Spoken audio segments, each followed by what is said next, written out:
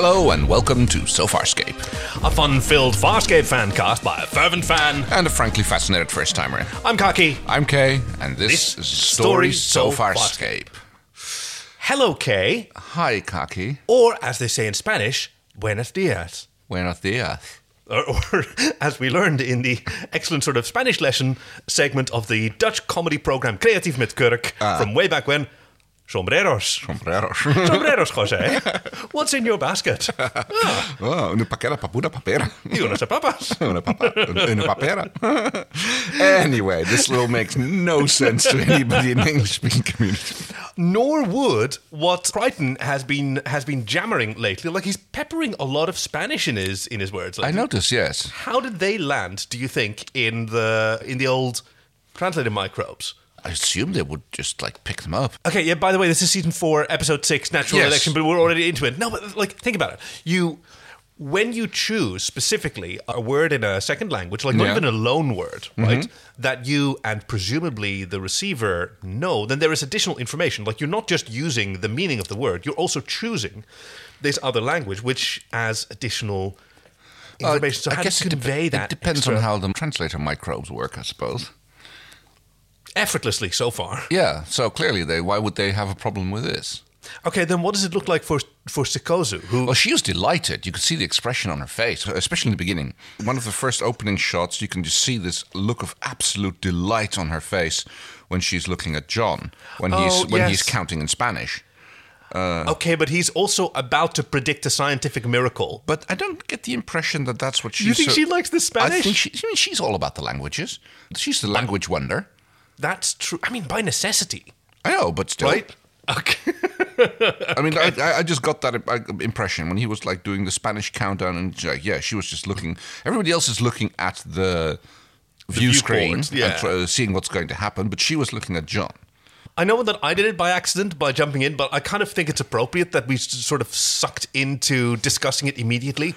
Because, man, Natural Election, I'd sort of forgotten about it. It is an episode-ass episode, isn't it? It is. It's interesting. It's so we have basically the crisis going on, which is, just the crisis, and then there's a few other things happening at the same time. I mean, it's kind of cool that it's a plant thing.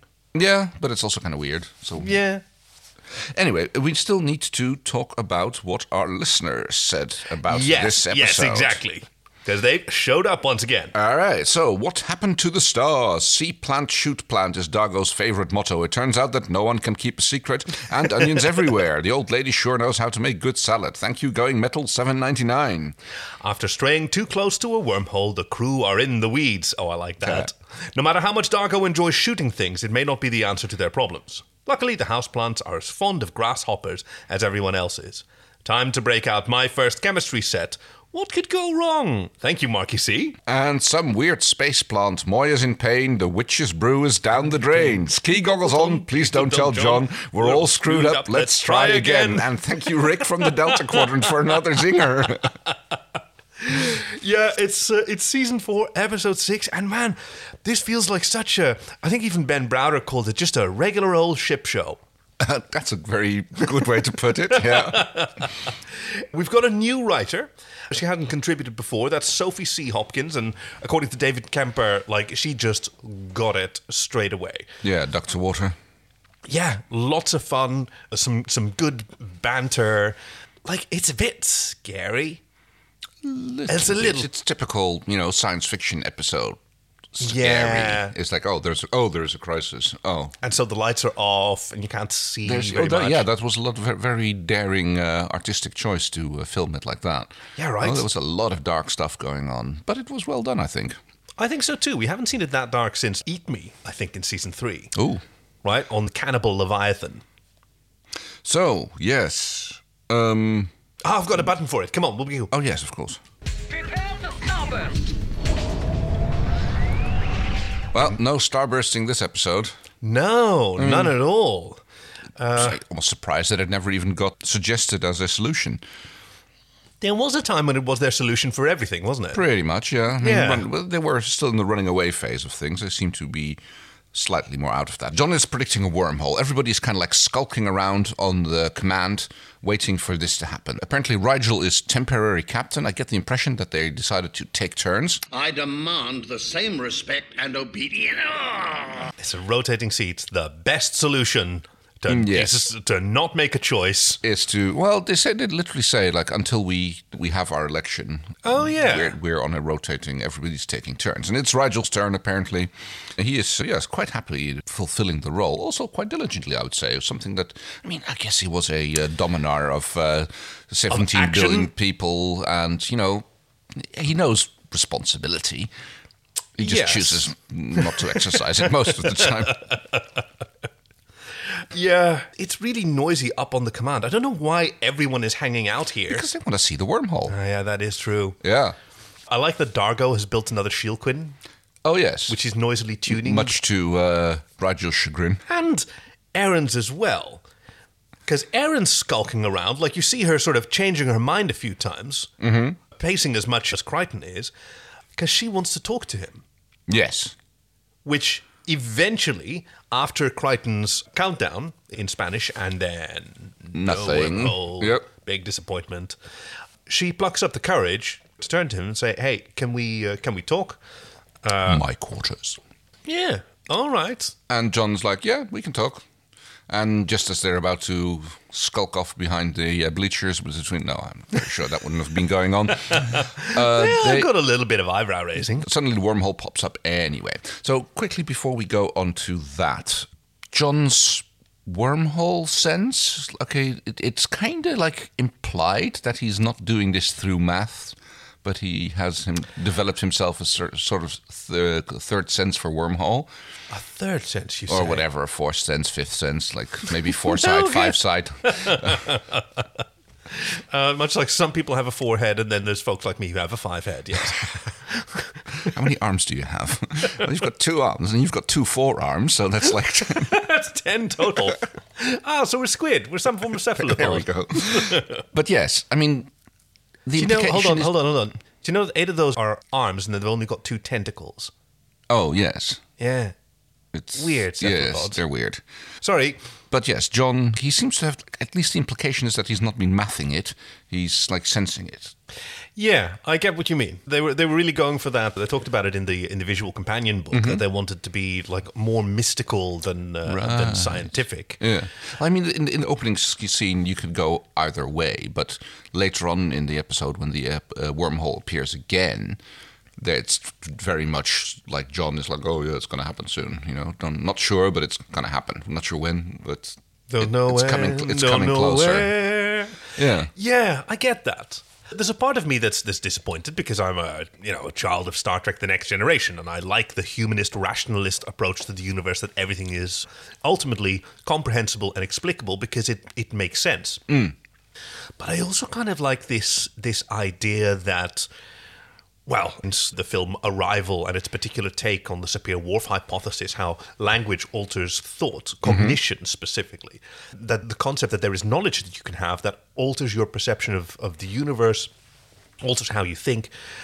And I kind of dig that it's possible for this knowledge to exist in a mind.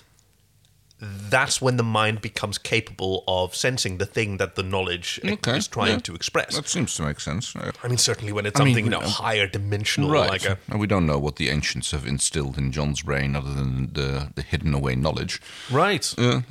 I mean, there may even be like directional sense for migratory animals like birds that have magnetic sensitivity that they are not aware of. No. Right? They just make their decisions based on what they experience. Turns out pigeons follow highways, though. Huh. They tend to follow roads, oddly enough, when they're going home. There's other forms of input as well. But yes, a wormhole appears. John is like, oh, yeah, we got it. Like, he doesn't try to do anything. Everyone's really excited, by the way. Like, she's jumping up in celebration. They're hugging him because it is an incredible accomplishment. The Fronic actually predicted a wormhole. He did it.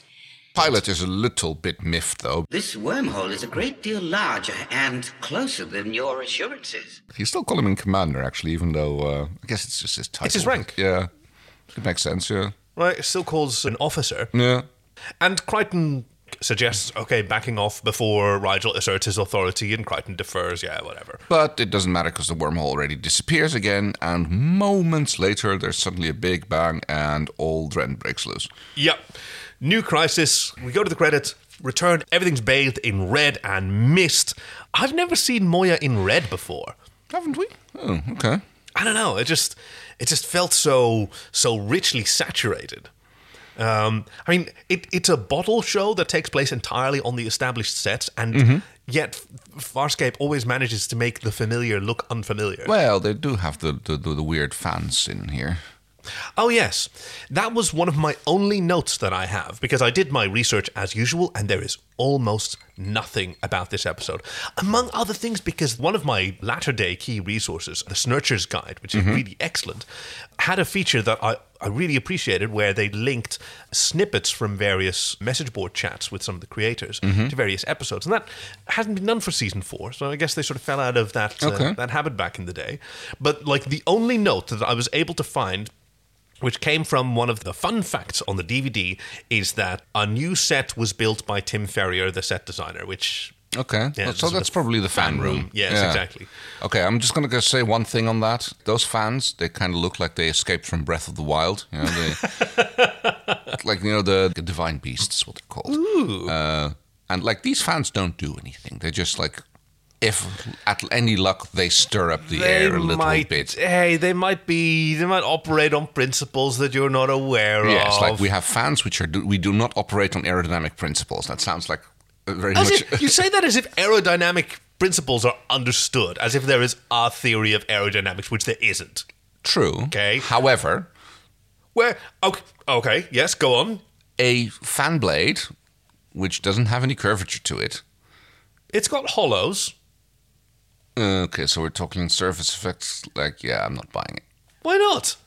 Look, I've seen boats that are propelled by cylinders sticking up that are spinning. Yeah. And someone explained to me that these are sail? It's a Magnus effect. Oh, well, I happen to know the Magnus effect. Okay, yeah, that's where you can throw a basketball down the side of and if it's spinning, then it'll spin away from the... Yeah. So, what the Magnix effect is maybe what they're based on. And then we've got this other weird fan, which is like almost into chomper territory, which we see right at the end, which have the two curved fan blades, again, which have absolutely no actual aerodynamic surface curvature to them. We know of. They're just chopping. It's just a meat grinder. Yeah. Okay, what is a regular fan? If you put... Kind of like a propeller, you know? No, but any fan can be used like a meat grinder if you spin it fast enough, if it happens to be an Indiana Jones film. But this one doesn't have, like, you know, what we recognize as aerodynamic properties. Yeah, absolutely. I totally agree. But it's spacey-wacy. Yes. Sciencey, wyancy. Whatever. Right? Anyway.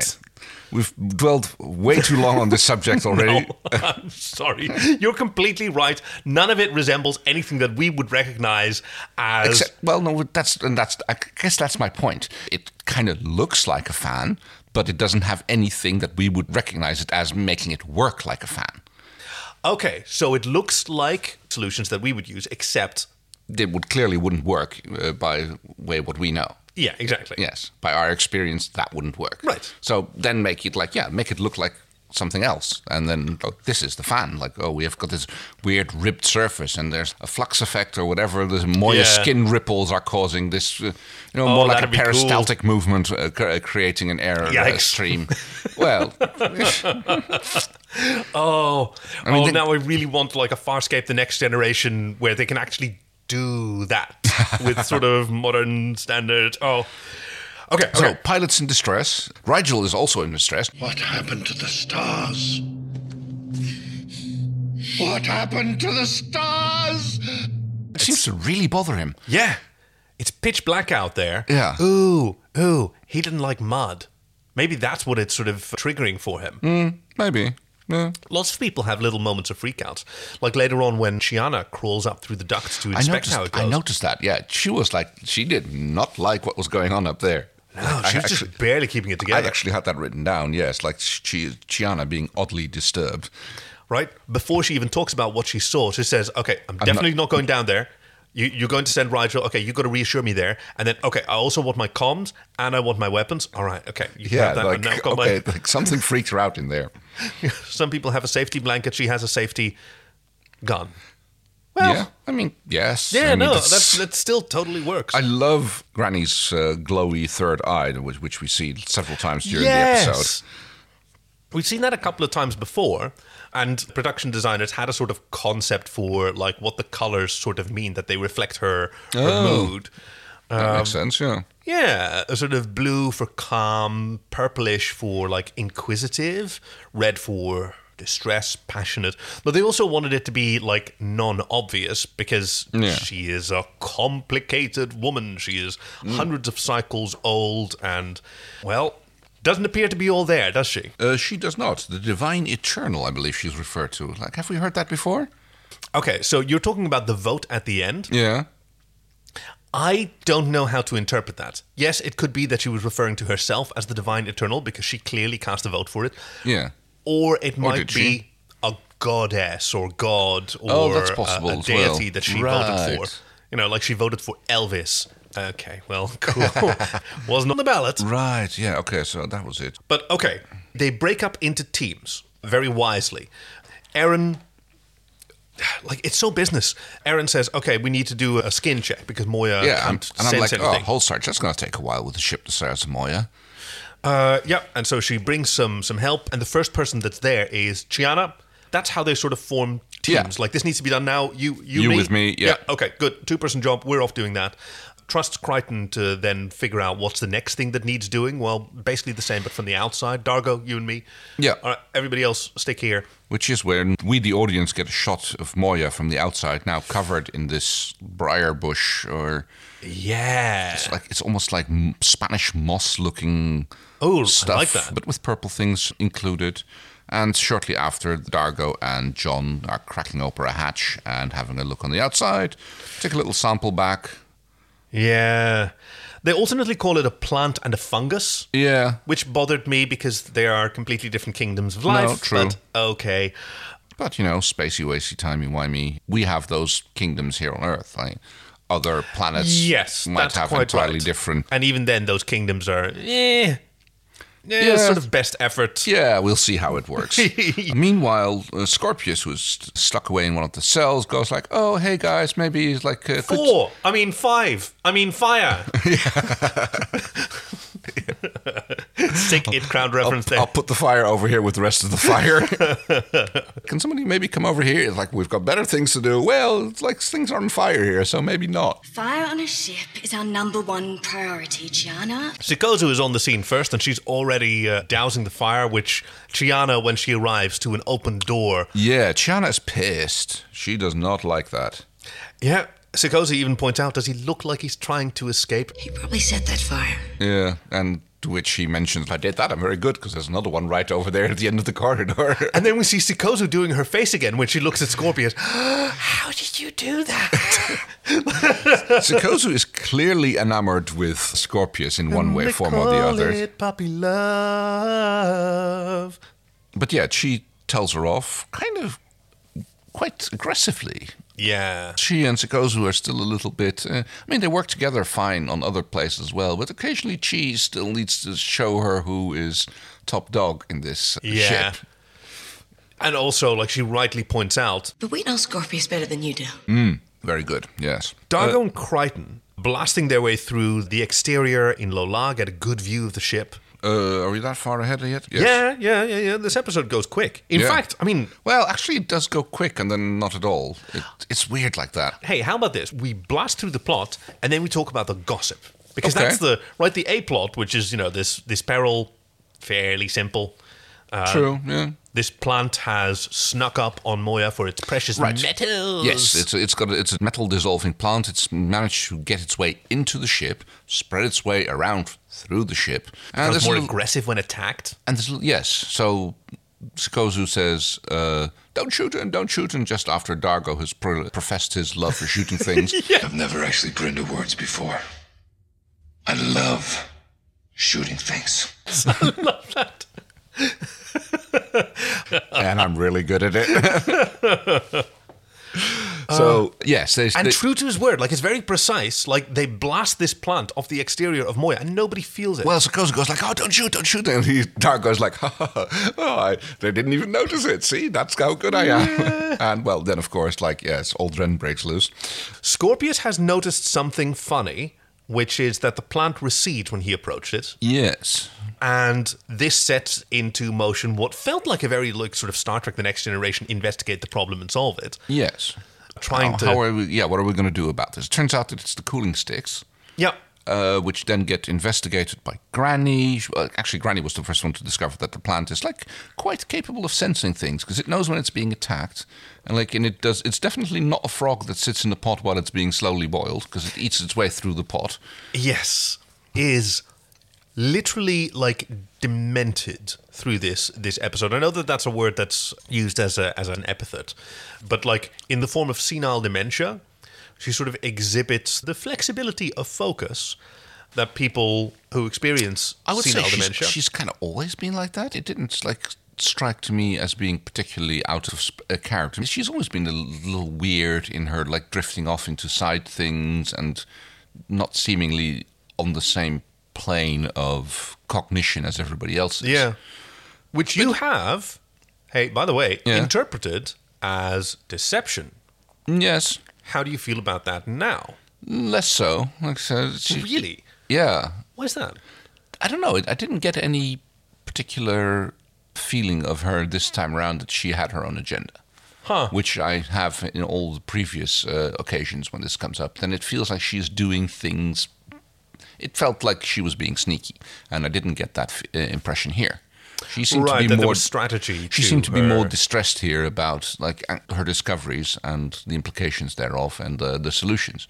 Yeah, I didn't get a deceptive vibe of her this way. No, this time I see around. what you mean. I mean, Farscape is not known for having characters with their own agendas that they take ages and ages to develop. And hardly ever. Secrets that are hidden in plain sight that you just don't notice about. No, you're right, exactly. It's a much more plain show because yes, they decide to like dilute the let's be fair glow stick juice. Yes, right. It's definitely that, and then spread it through the ship by moving it into the fan room and letting it like waft around and thereby destroy the plant. But the plant is cunning and it manages to attack the one fan shaft, which is like a huge... Yeah. And break it up at several places where even the plant wasn't attached to it. It crashes, causes a bit knocks of an explosion over the buckets, almost. Yeah. And the witch's brew is down the drain. Okay, so the one thing that I kind of missed here is like Scorpius's protest, because like they basically collect the glow sticks, and it's a decent bundle, maybe like 20 or 30 of them. And that's what he needs to stay alive. Yes. He doesn't have a new supply of those things. No. Like earlier on, Rigel, in an earlier episode, Rigel was taking great delight in just smashing some. But yeah, that's his cooling system. Yes, and until they can get to like another commerce planet and pick up some more, which, I mean, I have no idea how common these things are. Right? Considering the way he uses them, they might very well be custom made. Or, on the other hand, his cooling system, yeah, I'm thinking about it now. His cooling system was initially developed when he was quite young and still sort of moving about, so he would want replaceable parts. But that's when it was still in the backpack. I'm thinking about the moment when he was recruited into the Peacekeepers. Well, it was he probably had it already, because it was the diagnostician who implanted the cooling system in his head. So, in that scene, when he was given his first commission, he had tubes running from his head into a backpack. Right. So maybe the rods are like a next-generation version of the cooling system that are much more self-contained, but therefore also bespoke. Yeah, perhaps. Although, I mean, if I had something like that installed, I would want something that you can get everywhere, Well, if you have the choice between something you can get everywhere and something that you but need a backpack for, right, and something self-contained, true. Especially if you rise higher in the ranks, and true. But even then, it's like if you're so dependent on it, you probably want to go for something that's at least not generally available, but not like you don't have to go to this one planet where right is it's an awful dependency, right? So okay, so with that all out of the way, Naranti has a realization where she sort of saves the day because she thinks chemistry is overrated and you're much better off by cooking things. Yeah, she's a bit peculiar like that, yes. Stewing and cooking, and she tasting the plant and like, oh, what's this? And can I work it out flavor-wise? Much to Sikozu's chagrin, who is like much more about the scientific method, and she is not happy with the way Granny is approaching this matter. It's a really interesting contrast, isn't it? Like, for Noranti, science is much more experiential. Like, she talks about how, like, when she eats some of the fungus and some of this, she can actually feel the fungus is dying, and she can sort of taste why it's happening through a very, like, intimate experience. Like, oh, yes, it's Centurium Forex. This is the sort of a pursing of the taste buds and lightly radioactive. You know, there's a little bit of crunch on the salad. Yes, and they figure out, like, okay, we can do this. And this time it's like, how are we going to get that? She goes like, do you not know your own ship? Again, like, displaying her knowledge of Leviathans. Yeah. And goes like, this stuff is, like, very common. We have this on board. It runs in the whatever the ducts it is. That's tubes and tubes of it. So, plan is to actually go and distribute it through the ship. Yep, saturate Moya with this gas, then ignite it, which will irradiate the ship. Not a problem for Chiana, because her skin reflects radiation as a Nabari. We don't tan, but we don't burn either. Yes, fair. John, not so much. He gets like some gold paint dabbed on his face even That before looked he really suits cute. up. Yes, it did. Yeah. Erin says that she can handle it. Yes, okay, you can. But the baby, yeah. Dargo also doesn't seem to be particularly affected by it. We don't see what happens to Noranti. And Dargo has to stay aboard Lola in order to be able to use it, because the rest of the crew are hiding out in there to use her radiation shielding. Except for Rigel and Scorpius, who are with Pilot. Yep. Apparently also not a problem for either of those two. I guess as a healthy adult of certain species, you have a higher tolerance. Not Sikozu, who says that even a slight exposure to ion radiation, that's not how you pronounce ion. Yes, no. But, we'll kill 3 of her, like, vital organs or something like that. It's a delicate little flower, isn't she? Yes. Well, I mean, in certain ways. I mean, she has a very efficient digestive system. Yes, 1 meal per 3 days. She can reattach lost limbs. She can walk on the... Speaking of lost limbs, didn't, like, Scorpius chop up another one of Pilot's arms? Yeah, that's sort of what it looks like. Yeah? Yeah, because just before, I mean, there's a bit of peril, like the plan works, the ship is irradiated, but at the wrong moment, Pilot wakes up. As a freak out, yes. Pilot's getting a bit of a bum... Bum rap. Well, not a bum rap, but he's like getting a bit of a, unfortunate... he's feeling all of Moya's pain, which there's a lot of. And he is himself infected with the fungus as well. Oh, that was like, ooh. That like looked so like creepy scary when like... I know! Like he had this ball of stuff which looked like he was trying to cough up. I thought he was like... this black ooze. Yeah, that was like, ooh, super scary. But yes, just as... I wonder what it was like for the creature shop, because they just made a brand new skin. I was thinking of that. Like they went like... Just prettied up this puppet, and now we have to hang moss over it and have goo running out of its orifices, and... I bet they loved it. Probably. That was actually the other yes. only note that I had, that the creature shop actually went back to the script department, which they don't very often do, and said, hey, can you put in a scene where we actually see the master plant? There isn't a master plan. Yeah, but if there was, they were going to do Audrey 2 from Little Shop of Horrors. Okay, back to your lab, nerd. I mean, that could have been, a pilot like that. But yes, so what happens is like they have the DRD spread around. They're going to like shoot. Apparently, all the DRDs can shoot now. 1812 is in charge. He's becoming the chief DRD. It seems almost. Yeah. And just as Rigel is meant to give the command to shoot, Pilot wakes up. Well-ho! Too close to well-ho! And grabs him by the neck and holds him away. Yeah. And Scorpius has to fight his way free from the restraints that he's in. Yep, and which he does with surprising ease. Yeah. It's like he's kind of been faking it that he couldn't get out of those so far. So he's again like allowing himself to be captured. But now he just like those chains, they go pretty easily. Yeah. And I think he basically lops off one of Pilot's arms. It looks like that. Or at least whacks it. Yeah. Pilot's in distress. Rigel is free. Rigel takes ages to find this huge button right in front of his nose. Oh, that's later. So when it comes to the firing sequence, that works. He pushes that one. Sorry, it's the other one. Yeah, and then it takes ages because the fans are on, and Chiana and John are being sucked into it. Turn off the fans. Turn off the fans. And so that took way too long. I think the episode was running a bit short. Oh, that could have been the case. Yeah. So what happens is they shoot the the gas, the whole ship flashes up with a nice radioactive flash, which we see because we get a good look of John's skeleton for a moment there. You get full X-ray of... Yeah, if you get that amount of radiation that you can see that, then, the suit's not going to help. Because he's wearing the suit and you can see the bones through the suit. We'll give them some artistic license here. Yeah. They're using a trope of, I guess, almost a cartoonesque trope. All rays are X-rays. Oh, yes. And then we get the scene where they are still in the fan room. There's a lot of wind coming from those fans. So long. And there's peril. Chiana gets sucked away. John grabs her. Raj has to turn the fans off and he can't find the enormous button which is right in front of his nose the entire time. Well, he just eventually picks a random one which happens to be the same right one. Yeah. that he pressed before, that did fire before. But Which then saves Chiana. There's a little quip about her keeping her pants on even though they're kind of sagging. You still got your pants on. Well, that'd be a first. That's a good look. Yes, because he Crichton held on by her pants, I think literally grabbed her by the crotch that has been sagging way down. Yep. Yeah. So so that was the peril plot, and the only part in that is that Lola actually has to push Moya out of the way of the re-emerging wormhole, which is powerful ship, which is again a little bit more manufactured peril. Well, let's call it that. The captain says, abandon ship. Cargo. Can your vessel pull us clear? Buy us time. I hardly believe it's worth the effort. This Leviathan is gone. Lola could move Moya, but is it worth the risk?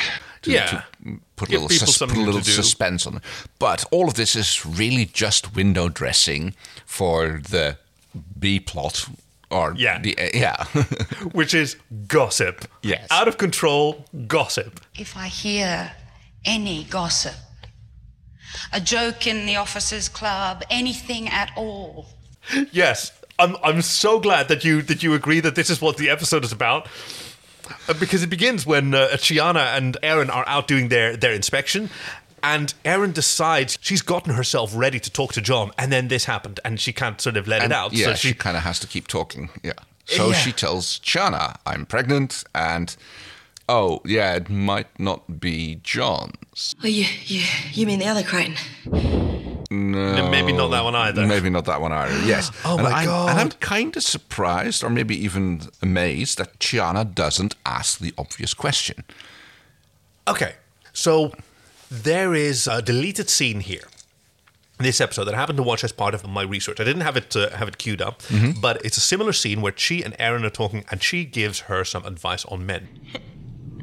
Most men. Toys. Use, abuse, lose. Simple. But not the one. You know the one. Him? You stay close to him. Men are easy, says Chiana, and then Aaron chuckles. Well, yeah, because you are.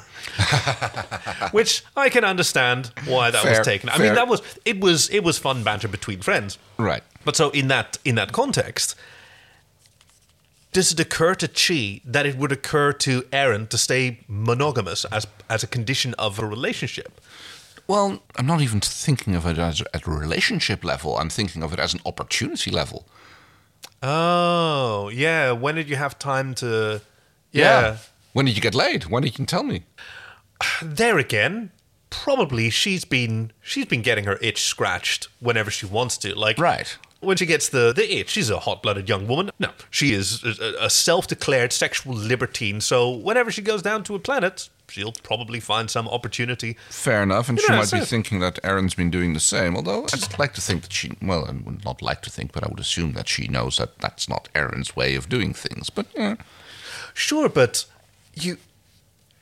there are things that we all do that we assume are so normal that everyone does them, right? And some of them can be like...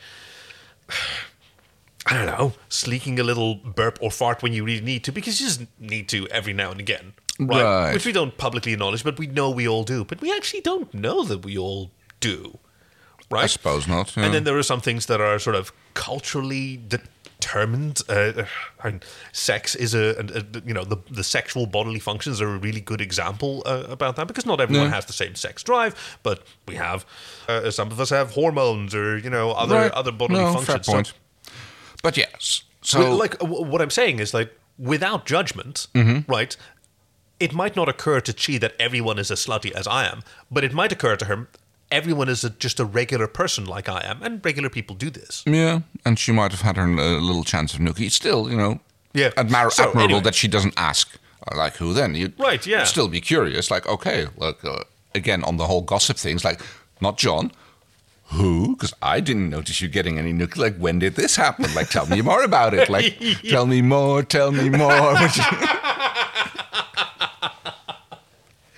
Yeah, and Erin sort of asserts, "Hey, but I don't want John to know this, all right?" Yeah, and I'll she tell is him. Really heartfelt. No, that's your speech to make. No, absolutely.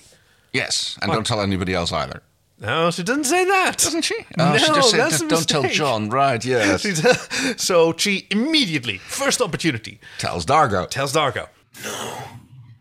I swear. And then also tells the bit that Erin doesn't know who it is, but Crichton mustn't know. Yes. Who told you this? You can see her hesitate there. Yeah, she just realizes what she's done. Rigel told me. She's blame it on Rigel. She's such a teenager. Oh, she's so. Now this is sort of college age 20-somethings when you think that you're being really mature with the information, then you realize, oh no, I'm still a dipshit. Well, yes, I mean, that gets like turned around immediately after, because the next time she and Erin are talking, Erin goes like, yeah, that conversation, can you forget about that? I really didn't want that information out of there. This is where Yes, exactly.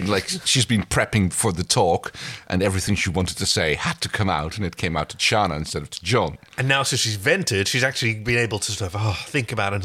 She said, I'm not even sure I'm going to tell John. Yeah. So can we just forget about it? And she's like, yep, no problem. And she's like,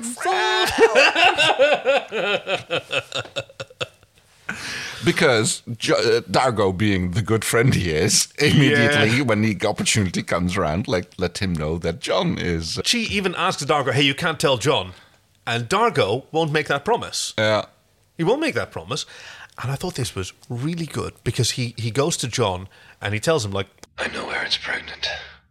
Gianna told me. She heard from Rigel. Okay, so the whole ship knows. Well, I don't think Moya knows. Yeah, that was hilarious. Yeah. She probably doesn't care. And he tells Crichton that Erin doesn't know whether it's John Crichton's. That's how she says it, how he says it. Like, immediately covering those bases. Could be the other John. And that's a bit of a blow to John. Yes. He's like, oh, whoa, what's been going on here? And Dargo's ready for him, and also sort of like tells him, hey, either way you're going to get hurt, so be ready. Yeah. Which is a really good sort of friend move to do. Yeah, I don't think there's a way that this is not going to be painful. This just sucks. Yeah. But, like, I'm going to give you the information, I'm going to give you the opportunity to make these choices yourself. Which I thought was... I mean, I've got it written down how sensitive Dargo is. Right, he's got the best pep talks.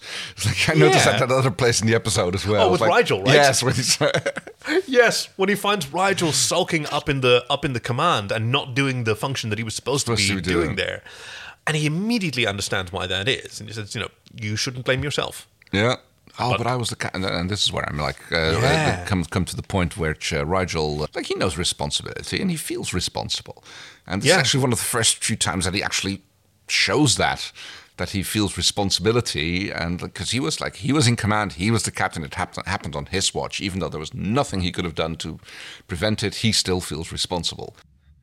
Rigel, you're often insufferable. But, it's not your fault. I was captain. Yes, you were, and pilot's pilot and Moya's a Leviathan. No matter what orders you give, they're not going to fly into something they can't sense. But this plant, this fungus... didn't register. Still, I was in charge. And that's really like that. Interesting insight into Rigel's psyche. Because he'll always blame someone else. Yeah. But that's a sort of strategic thing that, as a dictator, you sort of have to do. But in his internal world, he still feels it. And Dargo gives him a great pep talk, which is say, "Okay, this is not your fault. There are so many better reasons to hate yourself than this," which is fantastic. Like sulking, while others are out there risking their lives. Fantastic. Yeah, it's like hate yourself for the things you are doing wrong, not for the things that you can't have no control over. Yeah. But yeah, Dargo's fantastic like that. Which makes it, like, in retrospect, unsurprising how the election goes. Yes. Oh, hang on, are we done with the whole... We're not done with the gossip talk yet. No, but I think the last part of the gossip is the very, very end. Yes, okay. Between Jon and Aeryn. Fair enough. So let's do the election, because last episode, Pilot and Moya asked for a captain. Mm-hmm. A single voice for us to follow.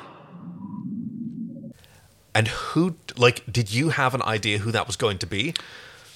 Oof. I honestly expected there would be more infighting on the whole matter.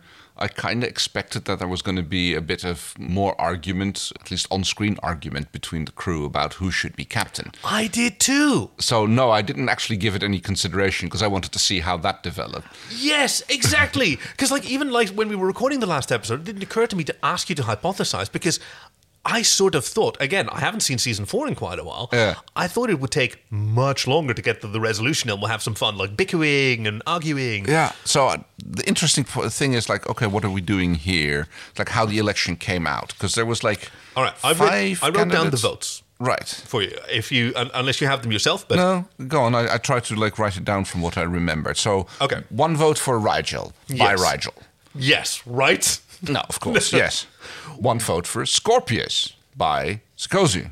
Yeah, we get a close up on her. She's got that puppy love look on her. Yeah. 1 vote for Aeryn. I'm thinking. Now, who do you think? Jon. Okay, I think Jon. My first thought was Pilot, and then I crossed that out. Yeah. I'll get to who it was later. The Divine Eternal, which was Noranti, who wasn't on the ballot. I think so, yeah. So I wasn't sure, like, okay, I didn't catch on that fact that was something else entirely. I thought for a moment there that Noranti was being referred to as the Divine Eternal. It could well be. But yeah, there's like definitely Well, we haven't there. heard that before, but right. I think it was just like a write-in. Mm-hmm. And then there was 4 for Dargo. Yeah.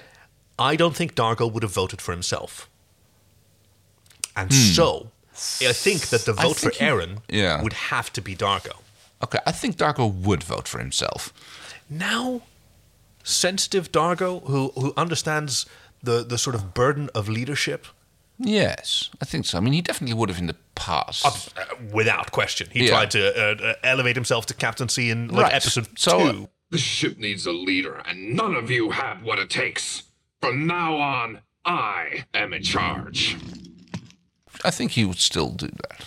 I mean, he could. So, but it is. I mean, I give you a good point that there's our vote for Aeryn could have come both from Jon and from Dargo, especially in the light of the conversation that happens after we get the results of the vote. Yes. Because Jon and Aeryn, it's a little bit, like he might not be so much into. I mean, he's still into her, but. Ooh, actually voting for her as captain. I mean, he might still be able to think that she would make a good captain. Whoa, I'm actually coming back around because there's more at play. Like, Aeryn did abandon Moya, leave Moya, but so did everyone else. Yeah. But she trusts Scorpius. And so, like, Pilot would have voted for Aeryn at any point in the series, but now that she left him... She might have voted for Dargo, yeah. Yeah, right? Yeah, true. Oh, it's really tricky. I'm captivated. Actually, to the readers at home, I don't think we have a good way to communicate because sofarscape@gmail.com was already taken, and in a huff, then I didn't find another email address to fill in. But go ahead and go to sofarscape.com/submit. That's the one. Yes. And use the sort of submissions for episodes. Tell us who you think would have voted for, who put the vote in and why. Yeah, I'd be curious to know that. Yeah. And put those in 407. So we'll definitely find them. It'll be very confusing when we get to 407. And those going to may have to be a little bit... And some of them are going to be synopses and some of them are going to be stories. But that's okay. We'll figure it out. And then we'll have a little back talk about that at some later point. Yes. Okay. And then we get the final sort of scene between John and Erin. Yes. The big conversation between John and Erin. Yeah. Because there's more to be... I mean, it kind of ended like this last time round as well. With a lot being unsaid yes. then. We didn't see Erin being prepared to really say anything. No. And this time, we didn't see Erin being prepared to really say anything. Yes. And this time she is. But now everything gets explained. Because it turns out like, I know about the fact that you're pregnant and I know that the fact that it might not be mine. So we learn little new factoids about peacekeeper anatomy that they can delay pregnancies. Ha-ha. Not even can they delay, it kind of happens automatically. If you're born on a command carrier, then basically whenever you get pregnant, it gets delayed and only a physician can release it and continue the pregnancy. And that, so it can be up to 7 cycles, so she might have been pregnant before they knew each other. Although one would imagine that that's the kind of thing that would show up in periodic physical... You'd think so, right? Yeah. That's a very good point, actually. Still also doesn't know how Granny knew this, but... and why suddenly now she leaves because of this whole pregnancy issue. So it leads to believe that it's a more recent event. Oh, she found out about it and on the command carrier, where she probably did have her periodic physical. Yeah, okay, that makes sense. I only found out on the command carrier, and I haven't had it DNA tested yet. And that one shows that she would... Maybe it's an annual or a cyclical kind of thing. Right, but she hadn't had access to... Well, I mean, that kind of suggests that it either happened in the last year before she got like... Maximum, you'd imagine, right? Yeah. And somewhere in the period in between. Yep. So, I mean, the options in that case are John, what's his face from Look at the Princess. Oh, did she bang him? We don't know, but they could. I mean... No, I think he just broke his leg. I mean, that wasn't her fault. No, it also wasn't. Okay, well, fine. She was clearly into him, so there might have been banging involved. Hell yeah. Velarek was like 2 years or more before the show started. Shouldn't be. I mean, assuming that like they would have picked it up before she had the incident with Moya. Yeah, that would have been unlikely to be Velarek's, but. There might have been other recreational activities. You don't know. She was into Lerac. Yeah. True. She did get gene spliced with Pilot. Hey, let's not forget about that one. Oh. Just occurred to me right now. Good point. But that could be an interesting hypothesis for this series that I've definitely already seen. Okay. Yeah, you had mentioned this biological ability before, and I remember being very proud of my poker face going, oh, really? Are there animals that couldn't delay their pregnancy? Oh, that's amazing, Kay. Oh, tell me more. Also, I only just noticed, why are they having this conversation in the fan room? I know. I guess they wanted to show off the new set. I know, yeah, that's probably it. Like, we spent ages building this. Or maybe he's doing repairs. Maybe he's repairing the broken fan. But, John's not really buying it. Like, well, he's buying it, but he's telling them, they're like, I can't trust you emotionally. It's like, I'll trust you with my life, but I can't trust you with my heart. Because he knows that she doesn't trust him. Yeah. And that's, like, relationship, the way he says it. A relationship, the kind we're not having, is based on trust. And, like, it took her this long to sort of figure out these are the bits of information that I'm prepared to tell John. And John realizes, okay, this is a perfect alibi, but you came here through, like, a process of elimination and strategy. Because this is the truth and that's what you share with the person that you share your life with. Yeah, and she's clearly like, okay, so what do I need to do to write this? It's not even the words. Like, this is such a fantastic sort of reversal of traditional gender roles in storytelling. Oh yeah, it's very where normally it's the man who is asking, because women are mysterious and their hearts are unlovable depths of confusion, who ask, what do I need to do to make it right? and then not receiving an answer. And that's the case, the situation that she finds herself in.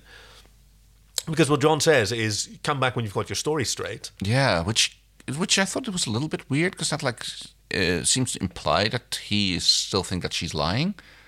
Like, when you got your story straight, that sounds like something you say, like, yeah, you whatever you're making, you're making something up, and like, work it out when you have the definitive version, and I'll see what I think about that. Because I think in this case, she's not telling him anything that's untrue. No. But he doesn't know whether she's telling him everything that is true. Yes. I mean, it's like the truth, but not necessarily the whole truth. Right. Yeah. She hasn't earned that trust from him through her actions. Like, she could have told him all this last episode straight away, but instead she chose to think about what she was and wasn't going to tell him. So even if it's all true, which she doesn't necessarily have to believe, right? She still has built up a history of withholding information. Right. Yeah. Like, I don't think in this moment that he knows for sure that she's being honest when she says she doesn't know who the father is. Yes. Even disregarding whether that matters to him. Of course it matters. Yeah. But, it matters somewhat. We don't know to which degree. Because there are lots of families that are not as, like, genetically nuclear, and that is a totally valid form of family. Adoption, surrogacy, various people's, like, reproductive histories or whatever. Yeah. I thought this was a really good episode for sort of showing men setting their emotional boundaries. Yeah. Which is not something that you see very often, to really sort of consider their vulnerability and to do that together. Because there's a real sort of boys' club and girls' club going on for like people who have shared experiences opening up to one another. Mm-hmm. Rigel and Dargo and Crichton, Aaron and Chi, certainly do a very good. Chi and Sikozu, also a little bit, because you mentioned that like she was showing herself being top dog. I think that's certainly there as well. But I think there's also a little bit she was maybe like worried for Sikozu. She was maybe like, yes, like be careful of Scorpius. He's more dangerous than you think. Tough love kind of thing, like a big sister who maybe doesn't express her emotions quite so well. And even if you don't know why, this is still something you should be aware of, and she does it in her typically heavy-handed way. Yeah, and Sikozu and Naranti in her own way as well. Gosh, there are really a lot of conversations between like women amongst themselves and men amongst themselves in this episode. I really love that. I also kind of dig how Scorpius is. I mean, he's not like part of the crew, but he's proven useful several times now, and he's kind of like it happens to be like the thing they said, which didn't turn out to be the final solution, but it led them to the solution to the problem. I mean, he did encourage everyone to abandon the Dire Leviathan because he is an absolutist when it comes to survival. But he also saved the day by taking Rigel literally out of Pilot's clutches. While also showing that he was honest when he said that he's on that ship by choice. Yeah. They're not keeping him there, right? He could have gotten out of those chains sooner, and he probably couldn't get out of the prison cell. He probably chose to be in that prison cell. If he didn't already, I mean, that's what Sikozu thinks. Yeah. That he can already just sort of light fires outside to get some attention, and like she absolutely loves that. Okay, so this means we have quite a challenging button ahead of us. Yep. She gives me a Woody. She gives you the willies. All right. Well, my willy is Pilot going in his completely. That scene actually gave me oh my god, right? that looks horrible and terrifying and like a little bit disgusting. disgusting. Black and gunk. That's definitely an easy willy. Yes. Agreed. I think I'm going to have to join you. Because, I mean, if you hadn't been so against the unaerodynamic nature of those fans, I might have had a little conniption about it. But, I've got to be contrary. I've got to stand up when you stand against. Fair. Oh, no. My willy is for the protected fan scene at the end. Oh, yes. That sort of unearned peril that just went on for too long. I mean, the episode kind of leaned quite heavily on that anyway, with the whole plant thing going on, putting Moya in danger. But no, they had to also do I mean, not literally. I mean, almost literally a cliffhanger, except the cliff was a fan in this case. Yeah, and like all peril is of course manufactured, which is totally fine. But if it comes down to Rygel, like sitting there waiting for Rygel to choose which button to press, like that's not. Yes, and there's no emotional turmoil. There's no. So that's it for me. All right. Okay, then the Woodies. Yes. I mean, okay, I dug how much we got to see about Granny's third eye. That was kind of cool. Oh yeah, I nice. also dug the ski goggles and the breathing mask that everybody was wearing all throughout the episode. But I think it's going to have to go to John's EL wire spacesuit. Because that looks so cool. Nice. Yeah.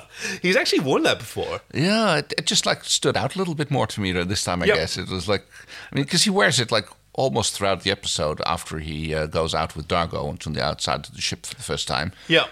I think he first got that on Talon. Oh, that seems like a Talon kind of thing. Yeah, Green-Eyed Monster, that's when they had those. But yeah, he looks so Tron. I mean, what did he wear when they were stuck beside the Budong? I mean, that was on Talon, so that might have That was the episode. That was the first time we saw it. Yeah, so before that, it's just been these like polyester, leather, pleather, kind of black if it wasn't his own suit from the module. Oh, yeah, also that. And his like space football helmet. All right, so you're Woody. Oh, tricky. Actually, I was sort of retroactively like rescinding my own Willy for not having Audrey 2 as the. No. I mean, you can't have a Willy for something that's not in the episode. Exactly. So I guess like the heart-to-heart conversations, like not even the sort of Chinese whispers kind of game of that was fun. Of but telephone it's like, was lots of fun, but like people really talking about what they're feeling and like advancing as characters, like they're modeling sort of good behavior, which is not necessarily that they're all particularly emotionally insightful, but they care about each other enough to really think about what they're going through and to want to help one another. Yeah, honestly. So, and that's the story so far, Farscape. You can join us next week for another fanfic. Let's see if we can find another one at Terra Firma or otherwise. Whoa! Oh, yes, I have it sitting right here. Kay, I am super behind on the delivery of your mailbag. Oh, because we have another episode of the Farscape magazine. Calling them episodes, you weirdo. It's a what is it? What's the word? It's a issue. Issue. Thank you. Yes. Oh, okay, but that has biological connotations. I don't have issues. I've got a whole subscription. John in leather pants again. So this episode is Farscape. What does it say? It's number what? It is number. Oh, where is it? 4. Number 4. Number 4, and this is the Cosmic end of Girls, season the female 3 of the species. She's the one. Yep. Gigi actually chats about Shana. New Crichton story by Farscape writer Lily Taylor. Maybe we'll do that one. Q and Hay. Zahn interrogated. So this was like second half of season 3, toward the end of season 3, like they actually talk with Virginia Hay about her departure and the final scenes. There's also some mention of like the women behind the scenes, although the story is told mostly by David Kemper, so not fully passing the Bechdel test. Oh look, there's a big group photo of the entire production team. Oh, and a massive group photo, massive matte painting, which looks like one of the cities, I suppose, that we've seen at some point. Yeah. Oh. They got a big psych behind them. It's always hard to like leaf through one of these and explain what I'm seeing while I'm going through this magazine. It's like, this is exciting. This is so good. Like little gasp of air, like another sound of a page turning. So, I'm gonna have fun with this. Oh, and take a look at the very back cover. The little the figurines, yes. I know, the action figures. Yes. Like so many Captain nerds out there, Crace. Kicking myself that I didn't invest some of my pocket money at the time in these absolutely ungettable toys. Rygel with the big hookah, yes. He's got the hookah. The hookah, yeah. And Scorpius has the things in the side of his head. Every now and again, I look on eBay to see whether every one of them has reached the market for like an affordable price, because Yeah. we have promised our Patreon subscribers that It'll if there's be any only spent leftover on stupid things. and Yes. like a little action, sort of posable action figure, even two if we can make them kiss. Because Oh dear, that would be amazing. Here, a gorgeous shot of Gigi doing some poi spinning on set. Yeah, showing off her acrobatics. There's Yes. there's also a photo Her of trapezoid skills. Jewel showing off her gymnastics at a Oh, Farscape yes. convention. Man, if we could have a time machine and just go back and how wonderful would that be? Fanboy out there. Yes, Yeah, that right. would be amazing. Like back in the days. Oh, I shiver with excitement. All right, Anyway, so that's for you to enjoy. Next week we'll have a fanfic for our friends of the show to enjoy, and after that, episode 407. Yeah. John Quixote. How weird can things get when trapped in a game based on John Crichton's exploits? Very. Ooh. Very, yes, that's right. Thank you for joining us once again. You can find us at SoFarscape on Facebook and Twitter. Send us your submissions or your sort of like who Theory you on thought who was voted. going to Yes, be. who was the one who voted for Aaron? Send that to us in sofarscape.com/submit and make sure that goes to 407. Actually, now that I'm realizing this, by the time that this airs, 407 will be closed. So just pick whatever the next number is going to be and we'll do that. Good point. Yes. It's timey-wimey, you know, Yes, how we do we recordings. record this a few weeks ahead of time, so it's...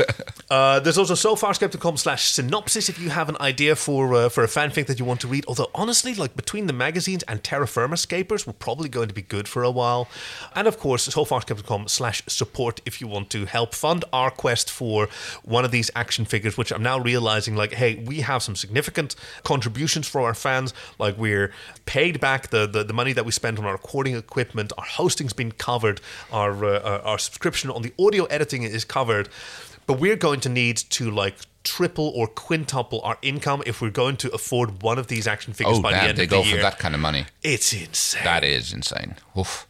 Our friend Bostich has one. He has a Zan. Oh. Which he will not be parting with. Well, He's already no, informed me. I can't imagine that he would. Yes, so... Thank you for joining us. We love you all. So Farscape. I'm Kaki. I'm Kay. So Farscape, so good. good. I almost got it right. Yeah, almost. Thanks, man.